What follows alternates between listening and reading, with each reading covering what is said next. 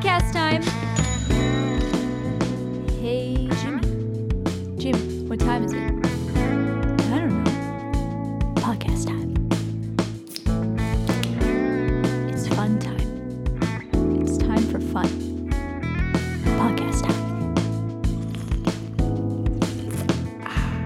This is It All Adds Up, the podcast that saves you all the money on all the things. Okay, welcome to the 25th episode of It All Adds Up. I'm Lizzie, and today I'm joined by my brother, John. Hola. So this is our sixth and final episode of Season 2, where we have talked about all things food-related. In this season, we've covered the financial benefits of buying in bulk, eating healthy diets, and reducing food waste. And for food waste, we found out that the average American spends $1,300 per year on food that they ultimately throw away. And that's just the money they spend on purchasing the food. I imagine they also have to pay for a service to actually pick up their trash and dump it at the landfill. Oh, for sure. So food makes up about 20 to 25% of our landfills, and packaging and containers account for another 15 to 20%. And the U.S. loves to create trash. We send almost 585 billion pounds of trash to the landfill every year. That means the U.S. throws away over 300 million pounds of food per day. That is so much wasted food.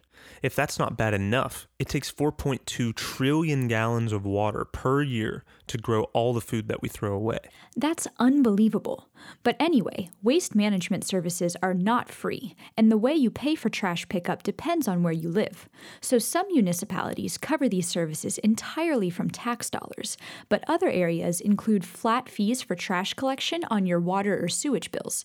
And many areas have a pay-as-you-throw model, where you're charged based on the volume or weight of trash that you send to the landfill. For example, New York City uses tax dollars to pay for waste management, and that can clock in at around $500 per household per year. For private services, fees can range anywhere from $150 to over $600 per household per year. But it's likely that these numbers have gone up since the pandemic, since we're throwing away about 25% more trash at home. So it's important to minimize how much you throw away to reduce the cost of trash collection services. A great place to start is by avoiding food waste. So not only are you eliminating the $1,300 per year that the average person spends on wasted food, but you're also eliminating 20% of all trash that is sent to landfills. This reduces handling costs for trash services. You can also avoid single-use food packaging. So if you're buying food at a grocery store, you can stick to fresh, unpackaged produce. And instead of using the plastic produce bags at the store, just bring your own reusable bag. And you can buy grains, nuts, and seasoning in bulk to avoid excess packaging, as long as you know you'll consume it before it goes bad. And when you're eating at home or having guests over, it's best to avoid napkins, paper plates, and plastic utensils. You can use reusable rags and plates instead. Just make sure to follow the smart laundry and dishwashing strategies that we discussed in Season 1 so you can keep your energy and water bills low. Takeout is another huge contributor to packaging waste, and we love takeout, especially during the pandemic. The average person has gotten takeout 2.5 times per week in 2020. Even before 2020, it was estimated that the average American spends over $70,000 on takeout during their lifetime. So it's great to support local restaurants, but make sure to ask for the bare minimum packaging so you can avoid unnecessary trash expenses. Exactly. So you can tell the restaurant you don't need napkins, utensils, or a bag. And some restaurants might even let you use your own containers. And to avoid high delivery costs, it's best to walk or bike to the restaurant to pick up your food. If you eat at the restaurant but don't finish your food, it's best to take it to go. But to avoid the trash of a to-go container, I always try to bring my own container. If I forget, I usually wrap my food up in napkins that the server already gave me.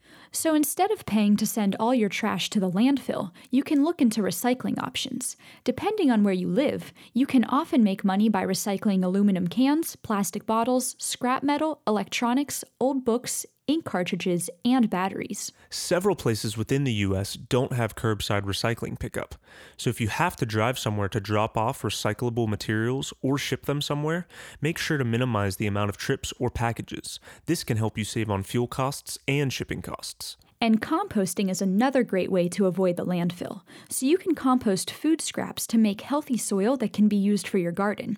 We just started using a compost bin in the backyard, and as long as we keep the compost balanced with twigs or other carbon-rich material, composting has been super easy. And the important thing to remember for composting is that it shouldn't be used as an excuse to not worry about food waste. If you're wasting food, you're still wasting a lot of money by paying for that food in the first place.